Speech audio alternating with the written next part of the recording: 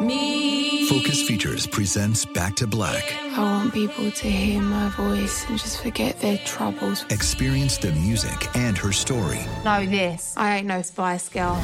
like never before. That's my daughter. That's my Amy.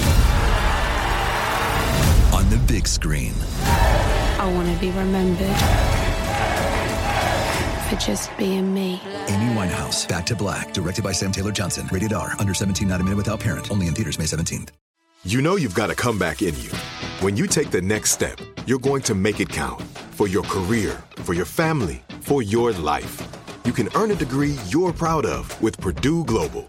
Purdue Global is backed by Purdue University, one of the nation's most respected and innovative public universities. This is your chance. This is your opportunity. This is your comeback. Purdue Global, Purdue's online university for working adults. Start your comeback today at purdueglobal.edu. Right here, right now. Find your beautiful new floor at Right Rug Flooring. Choose from thousands of in-stock styles, ready for next day installation, and all backed by the right price guarantee. Visit rightrug.com. That's RITERUG.com today to schedule a free in-home estimate or to find a location near you. 24-month financing is available with approved credit. For 90 years, we've been right here, right now. Right Rug Flooring. With the Lucky Land Slots, you can get lucky just about anywhere. This is your captain speaking. We've got clear runway and the weather's fine, but we're just going to circle up here a while and get lucky. No, nothing like that. It's just these cash prizes add up quick. So I suggest you sit back, keep your tray table upright, and start getting lucky. Play for free at LuckyLandSlots.com. Are you feeling lucky? No purchase necessary. Void where prohibited by law. 18 plus terms and conditions apply. See website for details. That's Behind the Bastards. I'm Robert Evans. This is the show I do about bad people and the history behind them and the things you don't know about them. My guest for this episode is comics artist of Bad Comics. I pronounced it with an X. I hope you appreciate that. Anna Salinas. How you doing, Anna? I'm good. Thanks for having me. How are you feeling today? Well, I'm excited to learn about today's topic. Mm-hmm. I am a little nervous because there are certain vaccines that I haven't gotten. I guess I'm tipping the hand a little bit. Oh. But why haven't you gotten them? Just because I don't get flu shots usually just because of laziness. Laziness. Yeah, 100%. Okay. Not ideological. No, never ideological. It's fine to endanger people out of laziness. Right. Yeah. Right. I'm just about to hear the magnitude by which I have endangered people, I think. Well, but you're a fan of vaccines. I mean, I'm a general fan of vaccines. Yeah. As someone who has never gotten polio, as am I. I'm a big ups on that stuff. Exactly. So, today, we are going to be talking in detail about the anti-vaccine movement. And when I first started, this was all going to be about the modern anti-vax movement. We were going to talk about, all the everything from Andrew Wakefield on. And as I started researching, I realized that it goes back a lot further than that. Oh, wow. So this is going to be kind of a deep dive. I'm excited. All right. So right now, as you and I talk, the Pacific Northwest is dealing with a measles outbreak. 50 cases have been confirmed in an area around the city of Portland, Oregon, both in Oregon and Washington, because kind of some of the suburbs of Portland, Oregon are actually parts of Washington, like Clark County. And that number kept creeping up as I was writing this. It was like 35 when I started on the episode, and it's 50 now, and it'll probably be 70 to 100 by the time the people listening to this right now in the future listen to it. Portland, Oregon is a really good city to have a outbreak of a preventable disease like measles because 8% of the children in that city are unvaccinated, meaning the pool of infectable individuals is pretty high. Alongside New York and certain affluent parts of California, the city of Portland is a current stronghold of the anti-vaccine movement. Oh, it's like if you swing hipster enough, you end up anti-vax. And it's true for the far left and the far right. This is one thing where if you're like a fucking far left loony or you're like a fascist. Right. Both of those groups have sizable people who are like, vaccines are a lie. Yeah. Like, you can get Alex Jones and fucking, what's his name? Ace Ventura. Jim Carrey. On the same side of the vaccine train. Is Jim Carrey also? He was kind of for a while because he was dating Jenny McCarthy. Yeah. And I'm actually not going to hit on her much in this episode just because, I don't know, I taught special ed for a while, and I feel for a parent who's, like, trying to grapple with something like that happening. I just don't want to, like... That's fair. She's definitely done a lot of damage, but she's not the start of it. So. There's bigger fish. There's bigger fish to fry. So let's get that pan out. Let's heat up some oil. I just made tilapia last night. Oh man, bread it with like panko. What do you bread it or are you just frying it? I thought I was breading it with Parmesan to make it protein heavy. Oh, that's a good idea. And it didn't work. Oh man, you know what I found that's really good is there's this kind of low carb flour called Carb Quick that has a shitload of protein in it. Oh. And you mix a bunch of shredded up cheese in that, and then you like crack an egg in that, and then you still like do that whole thing. Yeah, it's so that's good. That's what I'm doing next time. This is a podcast where we talk about various recipes for frying fish in order to maximize the protein. It will relate back to anti-vaxxers. It does. Tilapia specifically. Of the fish, they are the ones that resist vaccination the most. They do. They do. And it's because they're very left-wing, not right-wing. Mm-hmm, mm-hmm. So. Well, fin. A fin is a wing. Yeah. For the water. Anyway, let's move into here. Yeah. So it would be hard to consume media in the 21st century and not run into stories about the anti-vax movement and how it's been spurred on by the endorsement of celebrities. The anti-vaccine movement seems like a new problem, something that could only be spread via the internet's incredible ability to make lies go viral. But the sad, weird reality is that none of this is true. The anti-vaccine movement does not have its origins in the 21st century or the 20th century. This shit has been going on for more than 200 years. It's almost as old as the United States. So as long as there have been vaccines, there have been people being like, yeah, I don't believe it. Yeah, and in the case of the United States, slightly longer. What? Yeah. How? Yeah, that's what we're about to get into. It's wild. So the story of vaccines, and thus the story of the anti-vax movement, starts with smallpox. Smallpox is one of those diseases that's so bad we almost can't really like comprehend it. Mm-hmm. Like Ebola scares people, but like it's kind of hard to spread Ebola once you know what it is. Like smallpox is super easy to spread from like direct transmission to transmission, and it's incredibly deadly. Something like a third of people who get it die. Oh, wow. Or at least back in the day, people who got it died. And the disease starts with a fever and then ends with like this full body eruption of scabs. Like you're covered in scabs that leave behind, like crater your face and body in permanent scars for the rest of your lives. Oh my God. So if you survive a full smallpox outbreak, it looks like someone blasted off a bunch of birdshot into your face. Like you look like you've been hunting with Dick Cheney after getting this disease. It's terrible. And this isn't like... In warfare, people would throw the smallpox blankets as a weapon? I don't think they would throw the blankets. There's certainly been some use of smallpox and other illnesses in warfare, like the Mongols would catapult like dead animals over the sides of walls and stuff with the plague. And I don't know enough about. I know that there's some controversy over whether or not smallpox blankets were like intentionally spread, but the mortality rate among Native Americans to smallpox was something like 80%. So the majority, like it's very likely that most of the deaths that occurred of the 100 million or so people who died when Europeans started coming to North and South America, that most of that was smallpox. Wow. It just spread like wildfire. Oh, God. Because smallpox is a disease that comes from the fact that we live around animals. You know, it's like related to cowpox, which is a thing that cows have that people can get.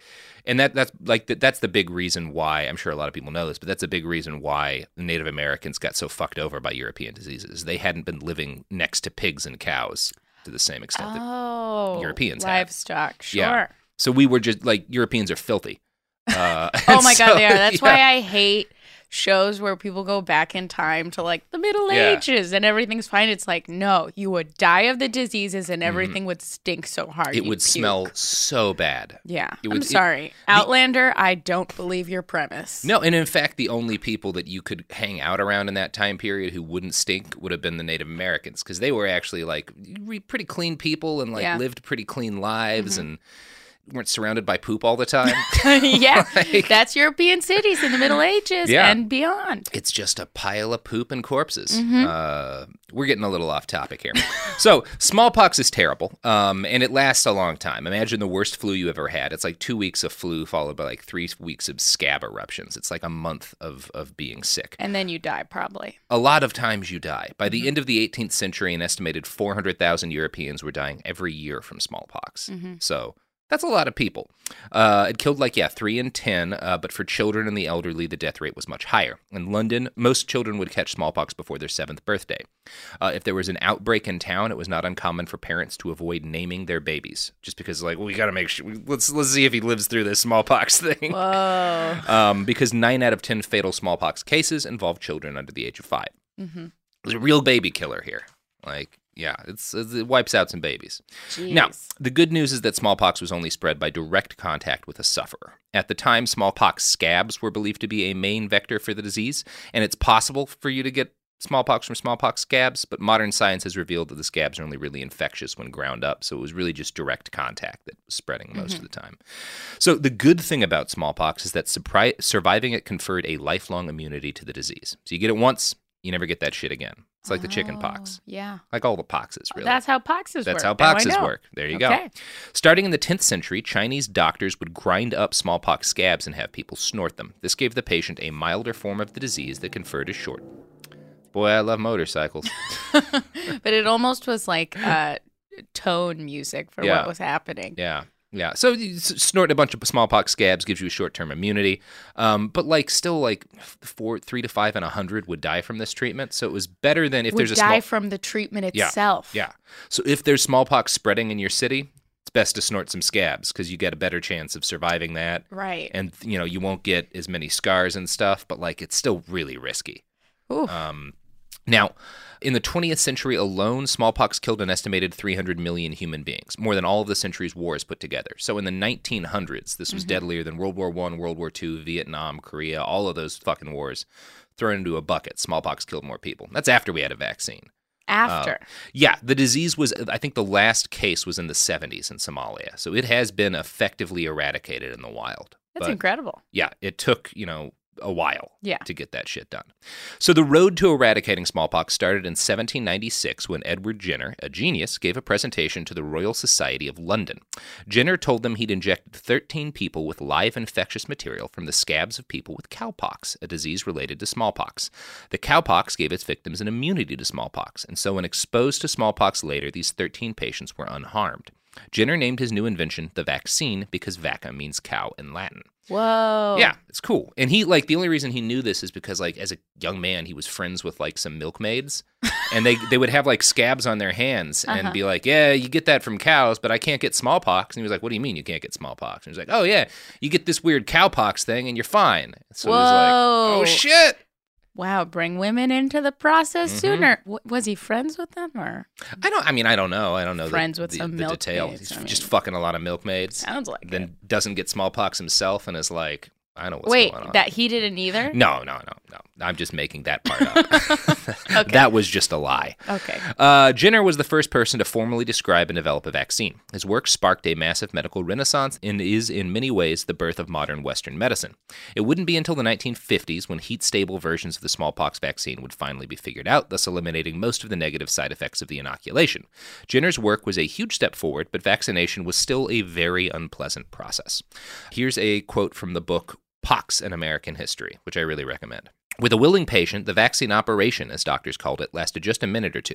The doctor took hold of the patient's arm, scoring the skin with a needle or lancet. He then dabbed on the vaccine, either by taking a few droplets of liquid lymph from a glass tube or using a small ivory point coated with dry vaccine. Either way, the vaccine contained live cowpox or vaccinia virus that not long before had oozed from a sore on the underside of an infected calf in a health department stable. In the coming days, the virus would produce a blister-like vesicle on the vaccination site. In due course, the lesion would heal, leaving a permanent scar, the distinctive vaccination cicatrix. If all went well, the patient would then enjoy immunity from smallpox for 5 to 7 years, sometimes longer. So when you're immune, you can't pass on the disease, you can't get it. You get a scar on your arm, and you get sick. Some people are sick for a week or two, get a really bad flu. It can take you out of commission for a couple of weeks. So it's way better than getting smallpox, but it's still really sucks. And that's Right. important for what comes next. So, because the societal cost of smallpox epidemics was so high, governments around the world were quick to embrace the new treatment. Many of the people in those countries, however, were less than enthused about the idea of having pieces of an infected calf's sore pushed under their arm. Like, it's gross. Yeah. Yeah, somebody's taking like a scab from a cow's tit. And Right. like, And up until this point, I feel like medicine has been pretty wonky, Mhm. like with letting blood Yeah. and the drinking mercury. humors. So it's like I can see how that distrust continues. Yeah, it's not like today where doctors make miracles happen every day. Right. It was like, well, this guy also was the guy who told my uncle to drink all that mercury, and then my uncle died from drinking all that mercury. Yeah, so I yeah. don't want to trust him. Exactly. Not that Edward Jenner was a big mercury fan, but like doctors in general, like, Right. The change, I think, and I'm really basing this off of the show Outlander, but the change between people's understanding of science and medicine seemed to be pretty. this is when it was Abrupt. just starting. Yeah. Yeah. And so doctors are still like, it's not exactly a highly thought of profession by many people. Right. Because so much of medicine was bullshit at this point. Exactly. So that's important too. The anti-vaccine movement actually reached American shores before vaccination did. In 1798, 2 years before a Harvard doctor performed the first U.S. vaccinations, a group of doctors and priests in Boston created the first anti-vaccination society. They stated that vaccination was, quote, defiance to heaven itself, even to the will of God. Oh, God. Yeah, it's fun stuff. So 2 years before there's even vaccinations, there's people being like, this is the devil. And there's, yeah. It's simply because you are putting the disease into you, and they're like, there's no way. I think for those people, because it was like a religious thing, they were like, well, God wants you to get sick or not. Like, Right. And if this is trying to like thwart the will of the Lord. And I wonder, so- too, if it has to do with power, like the people going out and saying, I can protect you, like Mhm. the people with the church or older doctors saying, this is how you're protected if someone else comes with an answer. Yeah, because at that point, a lot of priests would have been like, the only way to protect yourself is to like get right with God. Yeah. And then some doctors like, well, no, we've got this thing. And you're like, ooh, we don't want that going on here. Yeah. Not in 1798, motherfucker. It still doesn't feel that late. But Yeah. You know, it's really not. Thomas Jefferson was the U.S.'s first major vaccine advocate. Like he was wow. like during his presidency was like, we gotta get on this shit. Yeah. This is really working over in England. In 1809, smallpox vaccination was made mandatory in Massachusetts. West Virginia followed soon after. In 1840, the British Parliament passed the Vaccination Act, which made it illegal and punishable by fines for a parent to fail to vaccinate their child. As vaccines spread through the West, doctors started noticing something interesting. The smallpox virus appeared to be dying out. They discovered something called herd immunity. When a virus has nowhere to go because so many people are immune, it eventually goes extinct, first in areas and then, perhaps, worldwide. But the path to eradicating smallpox would not be so simple. In cities like Stockholm and London, concerned parents began spreading rumors of the harms of vaccines and complaining about the fines levied on them if they failed to vaccinate their kids. Discover magazine had a great write-up on this, and they described these early anti-vaxxers as mostly, quote, middle-class citizens who didn't trust government, science, or medicine. Oh, no. Too close to home. Yeah, nothing ever changes. I mean, that's like Jesus. And the underlying Stockholm, what theme. are you doing? Well, yeah, it's those tricky Swedes. Ugh. Yeah. You know, every time I want to root for them, Mm-hmm. they turn around and Because do- I love their do sandwiches. this. I love just a pile of bread with like white sauce and just a pile of tiny shrimp on it. Oh, the man. best. Best sandwiches. The Räkröra. Swits. That's what it is. I can't even pronounce that shit. Yeah. Look, I'll follow Sweden's Twitter account until Mm-hmm. I die because it's just the most delightful. But God damn it, Stockholm. I've had one breakfast in Stockholm. Oh. One breakfast in Stockholm, and it was at like an actual restaurant, and it was like told to me as like a traditional Swedish like breakfast buffet, and it had all the beer I could drink at 8 a.m. So I love this. I love Yeah. Stockholm, but they were that wrong about hearty this. Viking stock. Yeah. So, for a while, the anti-vaccine stuff was just talk, but the rapid expansion of the global post in the late 1800s and the increased affordability of printing pamphlets and magazines at the same time led to an explosion of anti-vaccine literature. I'm going to quote now from the British Medical Journal. This is about like the anti-vaccine journals. Quote, the journals included the Anti-Vaccinator, founded 1869, the National Anti-Compulsory Vaccination Reporter, 1874, and the Vaccination Inquirer, 1879. Similar movements flourished elsewhere in Europe. In Stockholm, the majority of the population began to refuse vaccination, so that by 1872, vaccination rates in Stockholm had fallen to just over 40%, whereas they approached 90% in the rest of Sweden. Fearing a serious epidemic, the chief city physician demanded stricter measures. A major epidemic in 1874 shocked the city and led to widespread vaccination and an end to further epidemics. So the Swedes did get the picture after like 2 epidemics. Like maybe anti-vaccination's bullshit. Yeah, when everyone around you starts dying. All this makes me think of is my great-grandma in Sweden who was so religious, just so freaking pro-church. Mm-hmm. I'm like, okay, I get it. The Swedes had their bad side, too. Yeah, you know, they do. Yeah. They do. Now, Great Britain did not get the message in such a timely manner. The city of Leicester, for some reason, became the nexus of anti-vaccine resistance. Groups of furious parents would gather and march and show off signs. In 1885, 100,000 anti-vaccine advocates marched in Leicester. They hanged Dr. Edward Jenner in effigy for the crime of inventing the smallpox vaccine. This prompted the government to create a royal commission to investigate the claims of the anti-vaccine advocates and read evidence on vaccines and their possible downsides. It released its report in 1896 and concluded that vaccines worked and were good. That said, it also advocated ending government penalties for people who refused vaccination. A new conscience clause in the Vaccine Act of 1898 allowed parents to receive a certificate of exemption.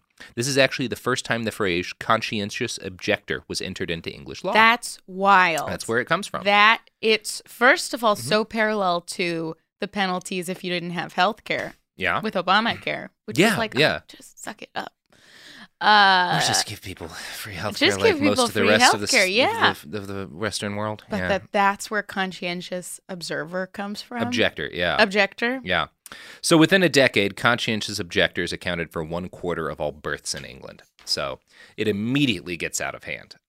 Spurred on by this minor victory, the British anti-vax movement surged forward. I found an excerpt from one of their magazines, published right after this point. The goal seems to be to herald their first major victory over the evils of vaccines. I'm gonna ham this up a little bit for you, Anna. Please do. I might try to do an accent. We'll see if that's a good idea. We'll know pretty quickly. Well, I hope.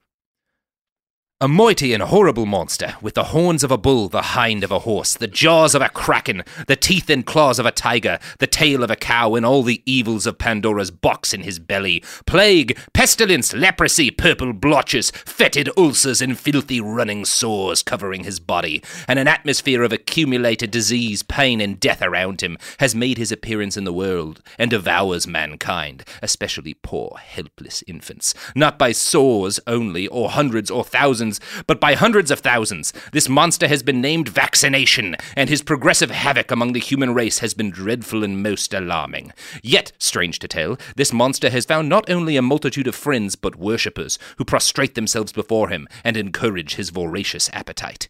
Do not the men, the heroes, who first dared to stand forth to arrest the progress and stop the fatal havoc of this most dreadful and destructive monster, and at length have bravely subdued and put him to flight with all his mighty host, merit an obelisk created to their fame, with their names inscribed upon it in indelible characters, to be held in grateful remembrance through all future generations.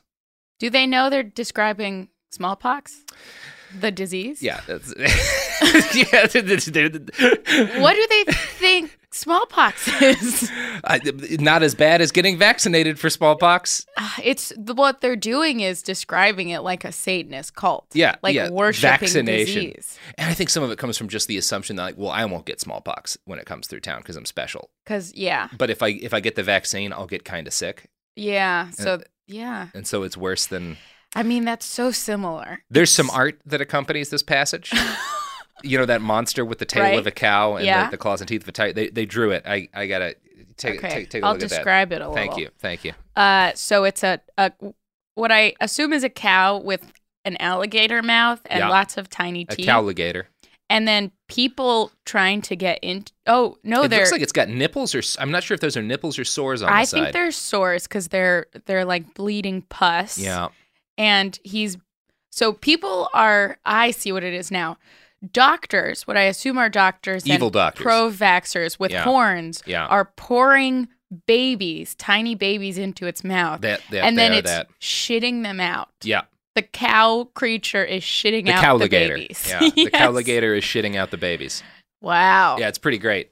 That's a good logo. Yeah, we'll have this up on the site behindthebastards.com. And since we just had a cowligator shitting dead babies, I think the only appropriate thing to do is an ad break! The evidence keeps pouring in. At this point, the facts are undeniable. It's an open and shut case. Monopoly Go is the most fun you can have in a mobile game. Millions of people pass Go every day because this game is always bringing something new to the table. Countless crazy tournaments you can join with your friends as partners or teams. Constantly changing challenges like money sprees or treasure hunts that keep it fresh with new wild mini-games.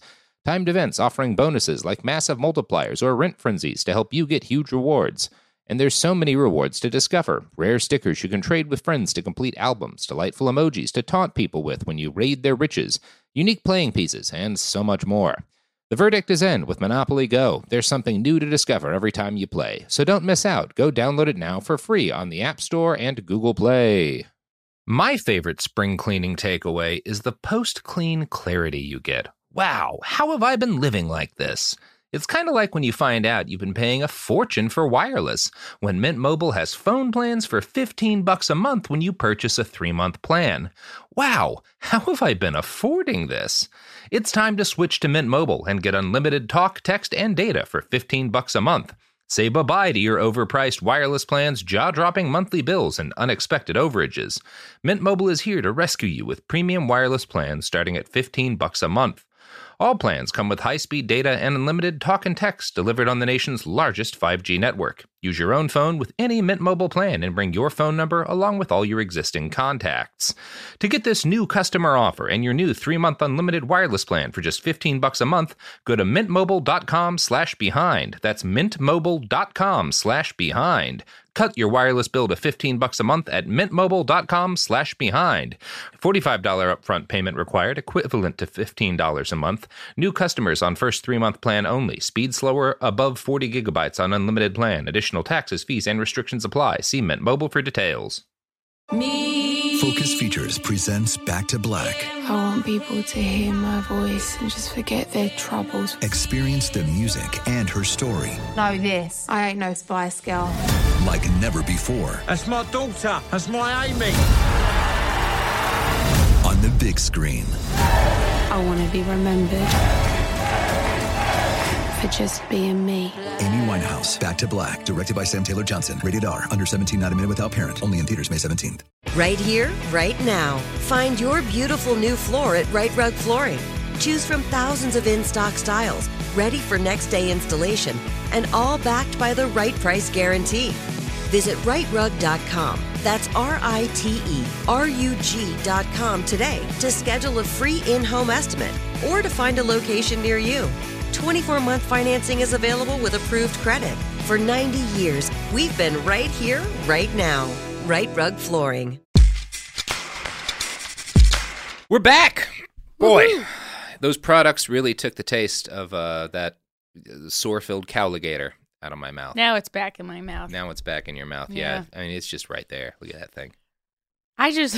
Pretty cool drawing. I kind of love it, Yeah. but not for its purpose. Not for its purpose, but you got to appreciate a good, real horrifying political cartoon. Now, back in the United States, despite its early head start, the anti-vaccine movement was not a significant force for most of the 1800s. After vaccination's introduction at the start of the century, the smallpox virus was almost eradicated in America by the 1820s or so. But it came roaring back in the 1870s because so many people stopped vaccinating themselves. Since the Jenner vaccine was only good for 5 to 7 years, regular vaccinations were required in order to maintain a city's herd immunity. And this is where things get a little muddier in terms of blame, because the earliest American vaccine refusers kinda had a point. Vaccination was undoubtedly worth it on a societal level, but it caused significant human suffering. Taking the Jenner vaccine still made you sick, and some people died from it. It was not nearly as bad as smallpox, but many, particularly white Americans, did not believe they needed to suffer through that, since by the late 1800s, smallpox was widely considered to be a disease suffered from and spread by black people. Oh, no. One of its many nicknames was the N-word itch. Now, yeah, we're talking about America in the 1870s. We're going to be diving into some hardcore racism. Yep. Some racism that David Duke would look at and be like, guys, too far. And that's far. And that's far. Yeah. Ooh. So when smallpox outbreaks would hit cities, large numbers of particularly affluent Americans would often refuse vaccination. Families would also hide their sick family members rather than turning them over to pox houses where they'd basically sit in a prison for weeks and either recover or die. That's what happened when you caught smallpox, and especially if you were poor. Black families were particularly likely to hide their ill kin because, of course, the pox houses for black people were always poorly maintained and terrifying, and you would sick prisons. Definitely die, yeah. And you would almost definitely die. Yeah, early anti-vaccine sentiment then was not so much a rejection of vaccines as it was a fear of getting sick mixed with racism and an understandable fear of racism. But in short order, an understandable impulse morphed into an ideology familiar to anyone who's listened to Jenny McCarthy lately. Here's Discover magazine. In 1879, after a visit to New York by William Tebb, the leading British anti-vaccinationist, the Anti-Vaccination Society of America was founded. Subsequently, the New England Anti-Compulsory Vaccination League was formed in 1882, and the Anti-Vaccine League of New York City in 1885. Using pamphlets, court battles, and vigorous fights on the floor of state legislatures, the anti-vaccinationists succeeded in repealing compulsory vaccination laws in California, Illinois, Indiana, Minnesota, Utah, West Virginia, and Wisconsin. A continual battle was waged between public health authorities and the anti-vaccinationists, with the anti-vaccinationists battling vaccination in the courts and instigating riots in Montreal and Milwaukee. There was also a riot in Rio de Janeiro. There were riots over vaccinations. Wow. People shot at each other over vaccinations. That's crazy. There was fighting in the streets. Yeah. Over vaccinations. Now, this might make a little bit more sense in a little while. Being Americans, the anti-vaxxers also made political cartoons. Ours were not as subtle or as artistic as the European ones. You want to describe that, Hannah? Yeah. So we've got a snake labeled vaccination. Just written right on the side in big letters. Yeah, this is a bad drawing. It's a really bad political cartoon. It's hissing at a mother and her infant child. And then behind the snake is a skeleton in a veil, which I must assume is death. And then over top it says, "Do not vaccinate." Now, what do you think the message of that cartoon is, Anna? I really think that it's about the economy. Yeah. That's what I'm getting from I think that. it's about the economy, the inequality, the collapse of the banking system in the 1870s. That's what I read from That's what I read from it too. Yeah. A lot of subtleties in that giant snake with vaccination. I'm sorry, that's a bad political cartoon. So that's not an effective cartoon. Whoever drew that shouldn't be making them. Also, the mom has a really shitty face. She does, and a shitty hairdo. She's got a really shitty face. Yeah. And, and the baby looks weird. Fan of the skeleton. I'm a fan of the skeleton. That's the best part. I would love to see the world where it's just skeletons and veils. And I want to imagine the editor talking to this cartoonist being like, "No, the snake with vaccination written on the side isn't clear enough. Skeleton. Yeah. We need a skeleton up in there." I'm still not getting it. Just put a label at the very top, with too. 2 exclamation points. Yeah, just 2. All caps. All caps. By the turn of the century, the federal organization in charge of stopping the spread of smallpox in America was the United States Marine Hospital Service. This was a quasi-military organization, and it needed to be. Resistance to vaccination in American cities was often violent. Starting in the late 1890s, a new strain of smallpox began racing through communities in the American South. It was milder and less deadly, which sounds like a good thing, but it was not necessarily a good thing. Diseases that mutate into less deadly versions can just as easily mutate into something more lethal, so it's still just as important to eradicate infestations when they start. However, the fact that the new smallpox killed fewer people acted as fuel for the anti-vaccine movement. This smallpox barely kills anyone. Why should we vaccinate our kids against it? So the fact that this new strain of smallpox had a reputation for infecting, quote, none but Negroes also had another major impact. Oh, God. Yeah. I can totally see how it goes. Yeah. So rather than being wiped out when it started to spread, this new smallpox virus burnt through the Southeast like a Texas wildfire. Here's the book Pox. Cuban itch, some called it, or Puerto Rico scratch, Manila scab, Filipino itch, Mexican bump, N-word itch, Italian itch, Hungarian itch, camp itch, army itch, elephant itch, kangaroo itch, cedar itch, bean pox, or simply bumps. Really curious about why kangaroos came into it. Was it about Australia? Were they like, only the outlaws in Australia? Those filthy Australians are bringing in the smallpox. Maybe it was directed at indigenous people in Australia. After all of the racism in the preceding 2/3 of that, the idea that they might have just hated Australians is almost like, almost wholesome. It is almost It's wholesome. almost wholesome. The kangaroo itch, mate. I feel like someone's going to call us out on that and be like, no. No, kangaroo is a racial slur for the Portuguese. It's really mean. Oh, God. Was it affecting, like, Cuba and Puerto Rico? I mean, it the affected Caribbean? everywhere. It spread through the world like wildfire. One of the reasons why there was this myth that black people were more likely to get it is that particularly black minstrel shows traveled a lot throughout this area. And so these people would be traveling, and people who travel a lot are more likely to spread diseases and stuff. So that was like one reason. But it was also like a lot of it was just racism. Like they would just say, well, it must have been a black guy who brought the disease to town just because they were racist. Yeah, it's like how immigrants bring crime today. Yes. Yeah, exactly. That's what they do. That's what they do. That's my parents came here and said, it's time to rob. And, you know, only 24-25% of our doctors are immigrants. And I feel like as a country, if there's one thing we can lose, it's a quarter of our doctors. Oh, yeah. We're healthy. Yeah, we're fine. We're fine. We're doing great. I do listen to that and I'm like, ooh, my desire to not get a flu shot is not too far off from them being like, it's just baby smallpox. It's just baby smallpox. No, I mean, we all, like, you can see why it spreads. Like, these are all, you know, I don't get the flu shot as often as I ought to. Because I'm like, I won't get the flu. I trust that my eating expired mussels and clams on a regular basis will keep me safe from everything. Yeah. So far it has. I'm one of the only people you'll probably meet who's had a polio and a smallpox vaccination. Oh, because I've traveled in some places where it's like, you might want to get a polio vaccination. Like, some shit's been going down here. No harm, no foul. Yeah. Okay. And the smallpox vaccination does suck. Did you get the flu? No, but it, like, your arm is fucked up for a while. How long? I don't know, like 4 or 5 days. Like, it sure. sucks. Yeah.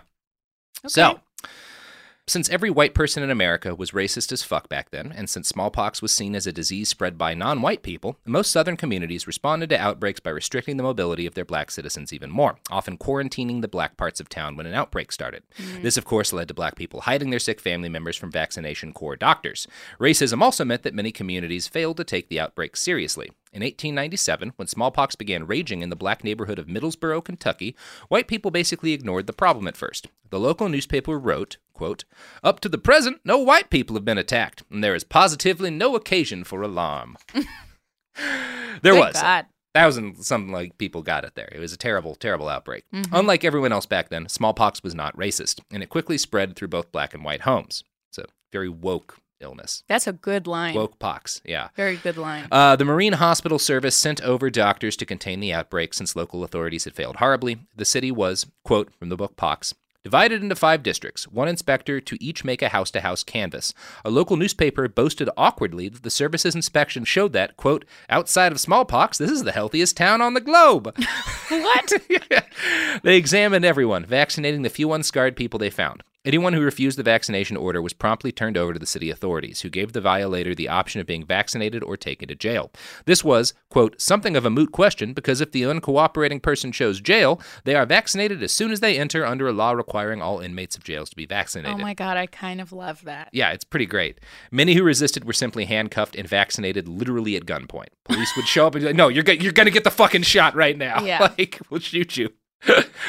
When infected people were found in a home, all clothing and bedding was burnt. The house would be pumped full of sulfur smoke in order to sterilize it. If the home was too old and drafty to be effectively sterilized this way, the vaccination corps would just burn it down. Whoa. That was like a part of this. We just got to burn down this whole block. Fuck it. Like, I understand, A, how that was effective, but also B, how that made people be like, yeah. oh. It's not like today where someone's just reading nonsense on the internet and decides not to vaccinate their kid. Right. It's like you see these people showing up at your door with guns and Yeah. cutting your arm and burning down houses, and you don't like them. Yeah. It's like, okay. Burning down houses is a lot. I get why you might not trust these people. Yeah. Like, it's not unreasonable. Yeah. I think the people burning down the house in this case are overall on the right. But I get the resistance. Yeah. A.T. McCormick was a member of the Kentucky Board of Health. The Middlesboro outbreak was a major black mark on his organization's name because they basically ignored shit when it started and then failed to provide adequate resources to fight the epidemic. In order to save face, McCormick blamed black people, announcing that, quote, the exemption of the white race from this mild strain of smallpox was over, and, quote, visiting and strange Negroes should be hunted, vaccinated, and kept under observation. Jesus Christ. Again, not all good guys on this side. So, during outbreaks, local governments would force community members to provide proof of vaccination. Failure to do so could result in fines, usually between $5 and $100. Short jail terms were also common, but local judges would also force people to work on chain gangs. In one instance, in North Carolina, a vaccine refuser who threatened to spread smallpox to his political enemies had, quote, 3 buggy whips worn out on him. Whoa. So they were whipping people sometimes for this. Damn. Everything is hardcore in the late 1800s. Nobody half-asses anything. Yeah. Which is weird, too, because it's also the era of, like, female propriety and, like just being proper in general and that Victorian sensibility. What side of, this is also the area in which the feminist movement is very first starting to come in. Which side of this do you think they wind up on? Oh, God. Are they anti-vax? It's not great. Yeah. They were racist, too, so. Well, no, actually. That's part of what makes this fucked. I mean, some of them were. No. But that's part of what, we're getting to that. So, while vaccination was a clear good and a necessary thing, many of its major advocates were bastards. And this is where the story gets kind of weird. Because a lot of the first American anti-vaccine advocates were not idiots and kooks. Many of them were progressives who supported women's suffrage and anti-racist policies, and were reacting to the racism that was often present in vaccination campaigns. While the first anti-vax movement in England was a working class thing, the American anti-vax movement was an affluent left-wing movement. So basically, right-wing authoritarian assholes like the governments in small-town Southern America were pro-vaccine but also used the threat of smallpox to further oppress black people and generally went about ensuring vaccine laws were complied with in the most brutal way possible. Meanwhile, a lot of leftists were anti-vaccine, which was insanely dangerous, but they were also reacting to a lot of the bigotry that was wrapped up in the whole thing. Wow, it's that's fucking wild. Very complicated. Yeah, it really is. Jesus. Frederick Douglass, the famed abolitionist, stood against compulsory vaccination. He believed that mandatory vaccines were an encroachment on people's freedom of choice. Because they were, like, whipping people. Whipping people and burning down houses. Yeah. You can see why someone would be on the other side of that. Leo Tolstoy was an anti-vaccine sympathizer, agreeing with the cause for the same reason he agreed with, quote, every struggle for liberty in any sphere of life. These were not always high-minded arguments about freedom. George Bernard Shaw called vaccination a peculiarly filthy piece of witchcraft.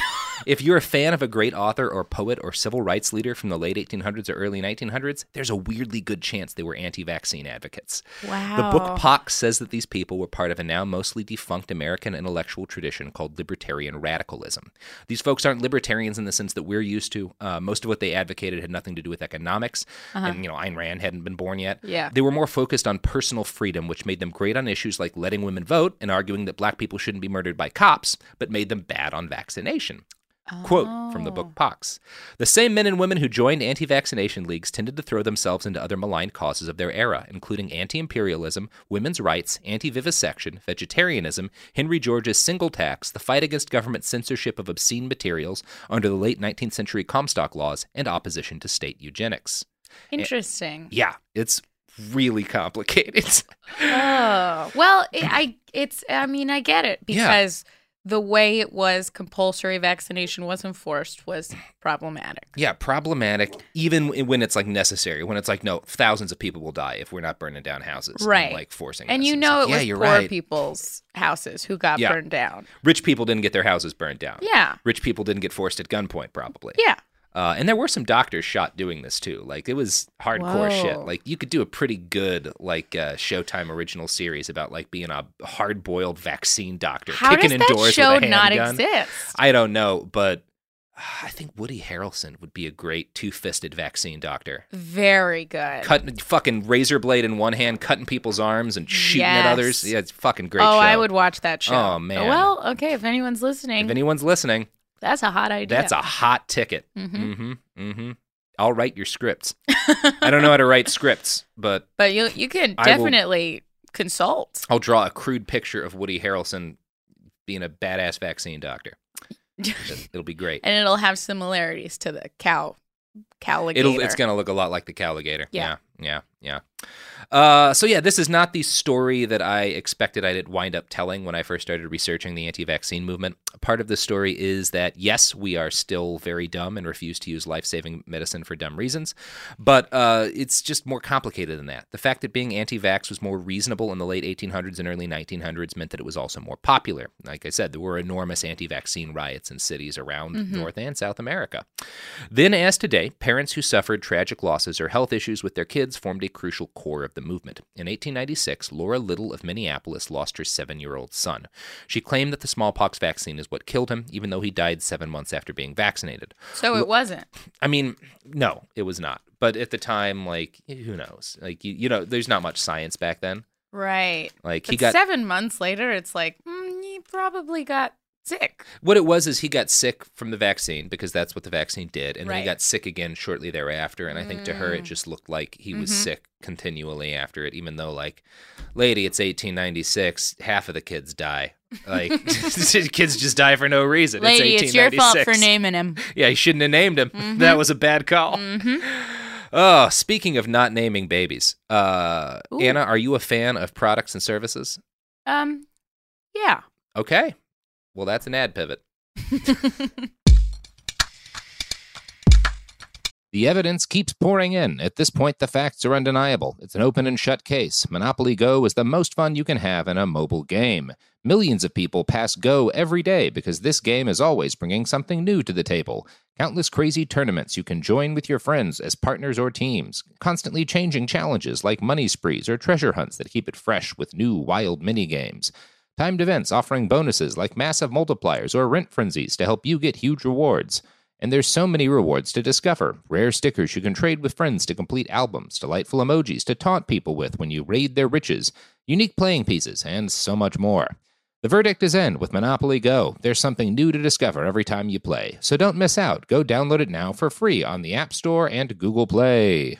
Focus Features presents Back to Black. I want people to hear my voice and just forget their troubles. Experience the music and her story Know this. I ain't no Spice Girl. like never before That's my daughter. That's my Amy. on the big screen. I want to be remembered for just being me. Amy Winehouse, Back to Black, directed by Sam Taylor Johnson. Rated R, under 17, not a minute without parent. Only in theaters May 17th. Right here, right now. Find your beautiful new floor at Right Rug Flooring. Choose from thousands of in-stock styles, ready for next day installation, and all backed by the right price guarantee. Visit rightrug.com. That's RITERUG.com today to schedule a free in-home estimate or to find a location near you. 24-month financing is available with approved credit. For 90 years, we've been right here, right now. Right Rug Flooring. Picasso knows your vacation home is your best home. It's the place that brings family and friends together. It's where you're the best version of yourself. Picasso makes it easy to co-own a luxury vacation home in amazing locations. Listings start at $200K for 1/8 ownership. Picasso does the hard parts for you. Luxury furnishings, maintenance, billings, scheduling, and more. With a home management team that provides support before, during, and after your stay so you can focus on the relaxing, hosting, and making memories with family and friends. And you can resell on Picasso's marketplace anytime, historically for a 10% gain. With Picasso, you can stop saying someday and start building family traditions today in a vacation home you own and revisit time after time. Visit Picasso.com today to see thousands of luxury vacation home listings. That's PACASO.com.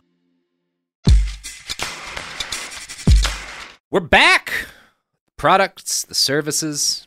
I'll and try now them. You should try them. Yeah. You know what else you should try? Vaccination. Ugh, fine. I'll get a flu shot. I won't. I mean, I keep being like, I don't work with kids anymore. I do if I'm going to like a family reunion and I know I'm going to be around old people. You do? Because you don't. Well, I don't want to That get is like so my kind. my elderly relatives sick with the Wow. because they could die from that I shit. would have never even thought about that. Yeah, like that's the main reason. Like I don't care. My roommates are also early 30s, late 20s. Like, we all get each other sick once a year. It's whatever. Exactly. I don't want to get someone who could die from the flu sick. I'm so selfish that when I was teaching kindergarten, I got the flu shot only because I was like, they're going to get me sick. See, at no point was I like, it's for them. When I taught special ed, I never got sick and I never got vaccinated just because, like, you're exposed to that's true. The first 6 months I was sick a lot, and Me then after too. that I was like fucking Iron Man. I had like strep. I was sick all the time, and then and then you're just like invulnerable. I don't give a shit. The zombie plague can hit tomorrow. I'll fight that shit off. It's like, how do people not believe immunity by exposure is a thing when literally that is what happens in life? Yeah, that's why teachers are so terrifying and powerful. That's why. That's why. Don't fuck with them. So, yeah, Laura Little of Minneapolis lost her little kid and then became a major anti-vaccine advocate. She became the editor of a magazine called The Liberator, an early anti-vax pro-fringe medicine magazine, basically the natural news of its day. Now, you may also recognize there was an earlier Liberator in the abolitionist era before the Civil War. It was like an abolitionist newspaper. She named her anti-vaccine newspaper The Liberator because she saw anti-vaccination advocacy as part of the same intellectual tradition as abolitionism. And it kind of was the same. A lot of the same people, like there were a lot of the older people in the anti-vaccine movement pre-Civil War had been abolitionists. I guess it's tough now. Yeah? It's getting tough. It's complicated. It's really complicated because these are not bad people. They're wrong about this, but they're like in 1896 being like, ladies should vote. Racism's bad.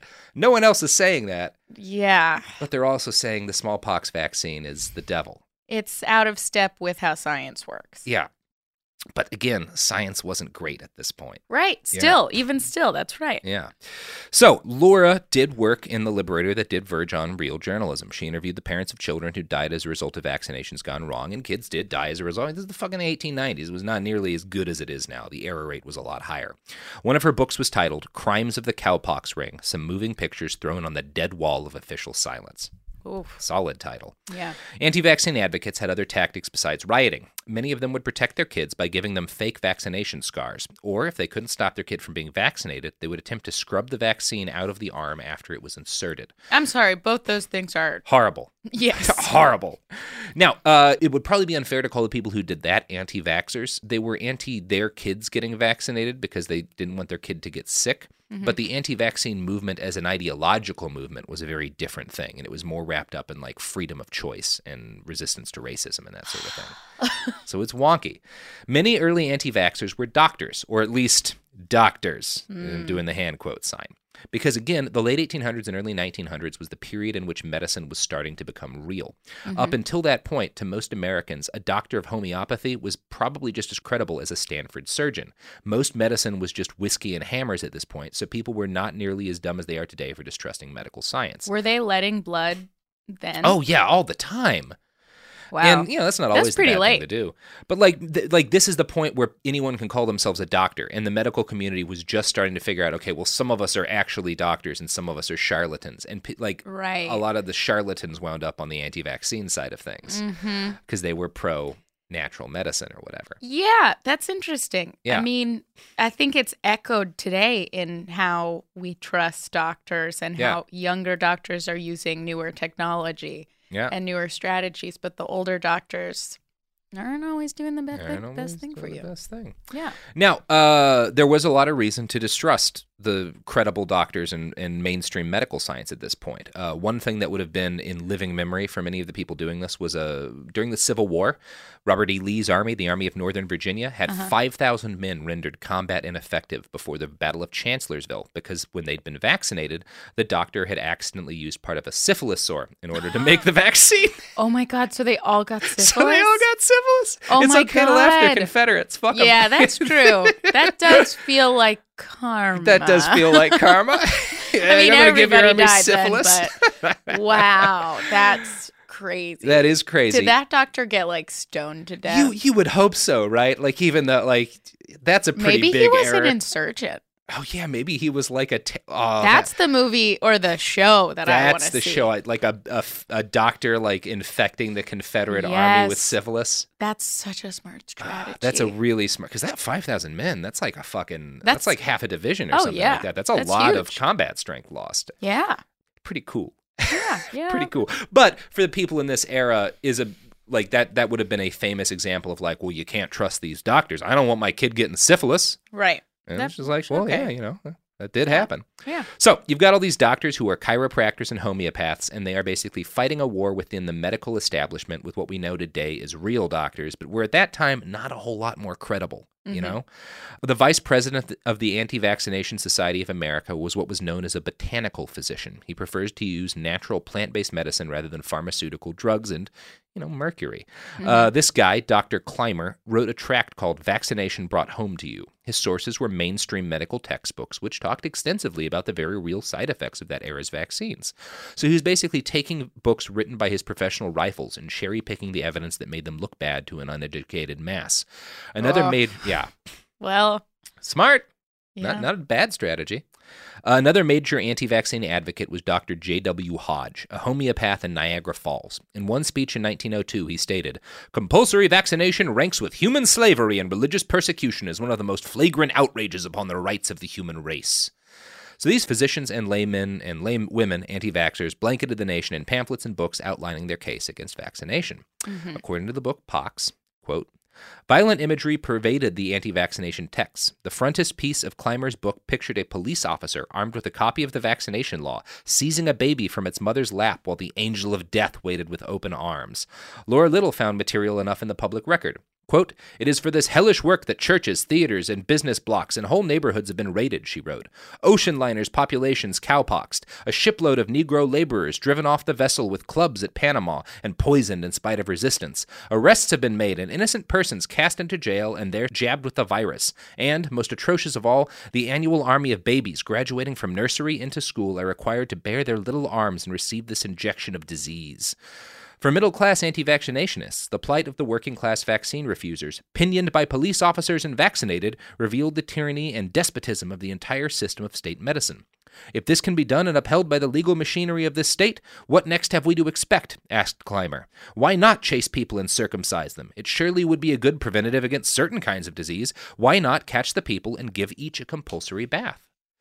So again, this is not even when kooks are bringing it up. This is not. These are some real questions to ask. This is the first time a society had dealt with this. Like, what? Yeah, How much do you intervene? It is a valid question, and I see how compulsory vaccination in its form spurred that question of individual rights. It did. Now, the anti-vaccine movement saw an enormous success for a time. By the early 1900s, the U.S. was known as the least vaccinated of any, quote, civilized country. Means the white country. Yeah. And however high-minded their arguments, lack of vaccination was just as likely to cause deadly outbreaks then as it is now. In March of 1900, the town of Jonesville, Mississippi was hit by an especially brutal variant of the smallpox virus. 75% of the people who caught this pox died from it. And since vaccination rates were so low in Jonesville, it was not uncommon for whole families to be wiped out, just found dead in their homes, just obliterated entire family lines. So this is, again, most of what's hitting in this period is the less deadly version of smallpox, but every now and then you'll have one of these murder variants creep up, which is why it's so important to vaccinate people. Yeah. And this is why the doctors who are burning down houses are like, no, I really need to be burning down houses and like forcing people at gunpoint to do this. That's interesting. It seems like there is this push and pull, at least up until this point, of like, once people start to forget how deadly the virus is, they don't need vaccination. And that's when it comes back and Jonesville, Mississippi gets wiped out. Yeah. Now, Utah and its largely Mormon citizenry were eager converts to the anti-vaccine cause. They also had a nightmarish smallpox outbreak in 1900. 3,000 people caught the disease, 26 of them died. So that was fortunately one of the less deadly variants of it. In 1903, a group of Michigan anti-vaxxers led by Laura Little had a Brexit-level legislative surprise victory when they passed a bill that made it illegal to compel any child to get vaccinated or require vaccination to let a child into school. The state's doctors were outraged and succeeded in getting the bill amended to allow them to at least force vaccinations during an outbreak. As you'd expect, the anti-vaccine victory in Michigan was followed 3 years later by a nightmarish smallpox epidemic. 28,000 people got sick. Whoa, that's so much. Again, I'm not going to say Laura Little's a bad person, but she got 28,000 people sick with smallpox. Yeah. For good reason. She wasn't you get a lot of credit for me if you're not racist in 1903 and you're a white lady. Like, yeah, that's well, not who knows? common. Maybe she was. I mean, maybe she was woke by their standards. Yeah.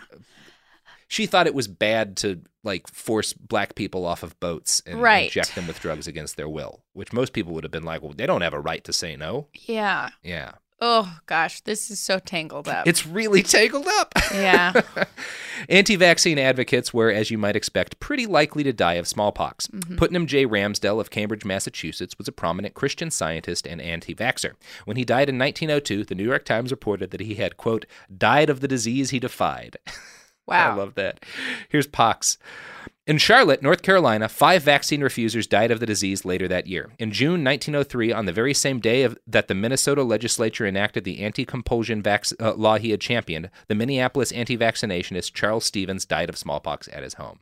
So these people are often like dying while they're advocating against the vaccine. This is like when people are against public-funded healthcare. Yeah. It's like, yeah, just wait till you get cancer. Just wait till you your can't barista, afford treatment. Yeah.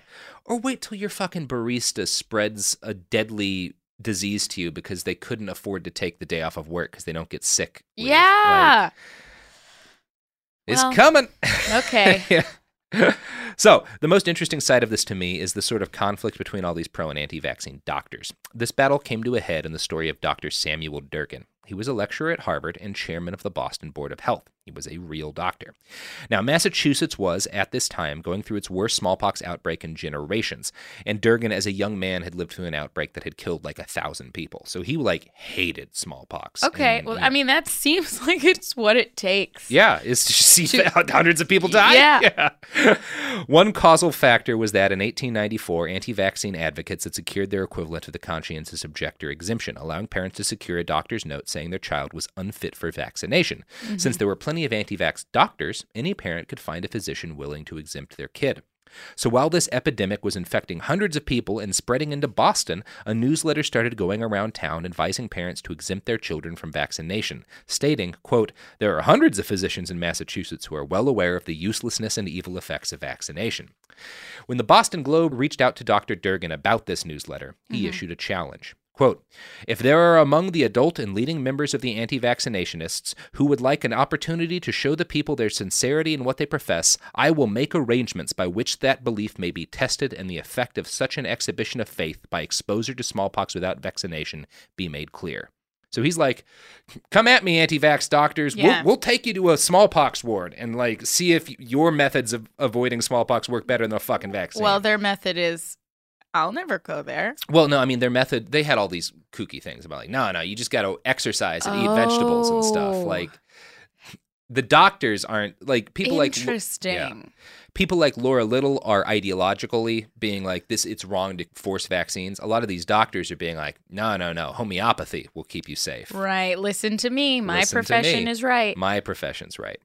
So Durkin straight up hated the anti-vaccine movement, and he particularly reviled the men who called themselves doctors among that crowd. He called anti-vaxxers, quote, a class of men whose minds are so curiously constituted that they will select for study the nether side of the social fabric, the weakness of the best of governments, and the minor defects in the character of the world's heroes.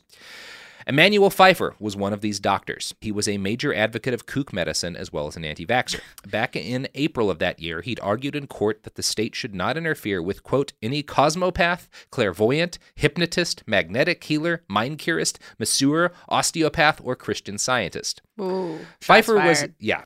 Shots fired. Don't know what a cosmopath is, but real excited about that word. Someone who believes your diseases come from the stars and That's what we're going to choose to go with. Yeah, that feels like it. Now, Pfeiffer was a registered physician who believed he could cure, quote, all kinds of chronic diseases just by simple laying on of hands. He was... What? He was a health nut and believed that good diet, proper exercise, and moral behavior were enough to protect you from a disease like smallpox. In 1902, he took Dr. Durkin up on his offer and went to visit the smallpox ward on Gallup's Island. Less than 2 weeks later, Dr. Pfeiffer disappeared.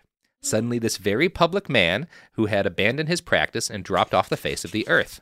Dr. Durgan launched a 5-day manhunt to find him, which eventually revealed that he'd gotten tremendously ill from smallpox and was dying in a farmhouse. So what happened after this? This is what I'm going to tell you. When they found him, the Board of Health announced that he probably would not survive. Here's Pox. Quote, "How many had been exposed to smallpox in these days between Pfeiffer's disappearance and the arrival of the health officials at his Bedford bedside? No one knew. Bedford officials placed the Pfeiffer farm under quarantine, ordering all on the premises vaccinated. Learning that Pfeiffer's 2 daughters had been to school since his arrival, officials ordered all the town's pupils to get vaccinated or stay home. Boston authorities tracked down 2 carriages in which Pfeiffer had traveled and disinfected them. All of the residents of the Charlestown apartment house were vaccinated. To everyone's surprise, except perhaps his own, Emmanuel Pfeiffer's famous constitution pulled him back from the brink of death, and he began his long recovery. The race for the moral high ground began even before his survival was assured. Durgan announced that several other physicians had visited Gallup's Island that season, and, having previously been vaccinated, none came down with smallpox." Now, a lot of people attacked Durgan after this, and were like, dude, you gave a guy smallpox, and he went wandering around the world and infected a bunch of people. That's not good medicine, which is a fair point. That's a fair point, but I can see both sides. Yeah. Latching on to a different read of what happened here. And they sure as shit did. Yeah. Dr. Pfeiffer's anti-vaccine sentiments did not change. And in fact, he used the fact that he'd survived as proof that he was right all along, even though he got horribly ill and very nearly died. Nobody changes their minds based on evidence, Anna. No, that's true. Yeah. But the United States, at least, drifted further and further away from supporting quack medicine after this point. Roughly a year after this, another Massachusetts man, Pastor Jacobson, would be charged with refusing a mandatory vaccine during an outbreak. He was taken to court, convicted, and found guilty of the crime of refusing vaccination. Jacobson appealed, and his case eventually made its way up to the Supreme Court. When they ruled on Jacobson v. Massachusetts in 1905, the ability of the government to compel vaccinations, even with the use of police force, was upheld. This decision, along with the fact that vaccines grew more effective and less terrible over the next few decades, led to the gradual extinction of the American anti-vax movement. At least for a while. Now, there's a really fucked up coda to this. Okay. Because when eugenics became a thing, which starts right after this point, 19 teens and 20s is when the American eugenics movement starts sterilizing tens of thousands of people. You want to guess what their main legal cited precedent is? Compulsory vaccination. Oh, no. If we can vaccinate people to stop the spread of sickness, why can't we sterilize people to stop the spread of sickness? Wow. So again, all of this is tangled up and fucked up. I guess compulsory anything is like you're on a slippery slope. And a slippery slope does not always mean things, because we have compulsory vaccination today, and we don't sterilize people for no good reason today. It does. It's just like how, but you can opt out today also. Some places. Right? Okay. Some places you can't, and that may be changing with all the outbreaks that have happened. It's sort of like how when Ulysses Simpson Grant passed the Anti-KKK Act that allowed the government to arrest people for essentially what were their political opinions. It could have gone on a slippery slope and led to an authoritarian regime, but instead it just led to a bunch of Klansmen getting jailed. So it's fine. We don't always go down the slippery slope. Sometimes you just have to be very careful with the actions you're taking. Right. Measured. And so that was a morally complicated and confusing episode. Next episode, which will be running tomorrow for you, we're going to talk about something that's not morally confusing, and we will be talking about a real bastard, a guy named Andrew Wakefield. Ooh. You looking forward to getting a little bit less ambiguity? Yeah, I didn't know which side to take. There's no side to take. It's just an important story if you're going to... We're really getting behind the bastards here. Yes, truly. This is the behind the behind. Yeah, this was really far behind. Tomorrow, next episode, we'll just be talking about a bastard. So, yeah. All right, that's the episode. What do I do at the end of an episode? Oh, God. Panic. Anna, pluggables. You can check my webcomic out on Instagram. It's Bad Comics with an X by Anna, 2 N's. And that's also my handle on Twitter. Follow me on the social medias.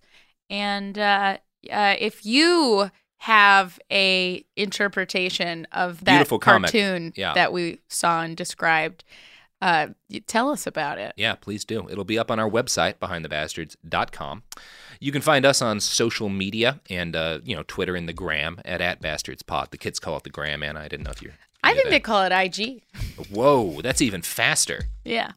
What about just G? Oh. Find us on the G at @BastardsPod. You can find me on Twitter at iWriteOK and nowhere else because Instagram frightens and confuses me. Then you're missing out on my comic. No, I see your comics on your Twitter. I occasionally post on my Twitter, You tweet some comics. Yeah, that's true. You can also buy a shirt.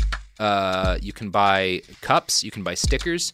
You can buy smallpox vaccines from Behind the Bastard shop on tpublic.com. There are less vaccines and more smallpox-infected T-shirts, but they work probably the same way. Yeah. I probably shouldn't say that our shirts have smallpox. Well, just delete this part. No, you can't edit audio, Anna. Oh. Yeah. Oh, God. No, this is going in. But I already ordered 6 T-shirts. Well, just make sure you give them to people who spend a lot of time around cows. They'll probably be fine. Yeah. Milkmaids. Milkmaids. All right. That's the end of the show. Go home. Do something else. I love you. 40%. Goodbye.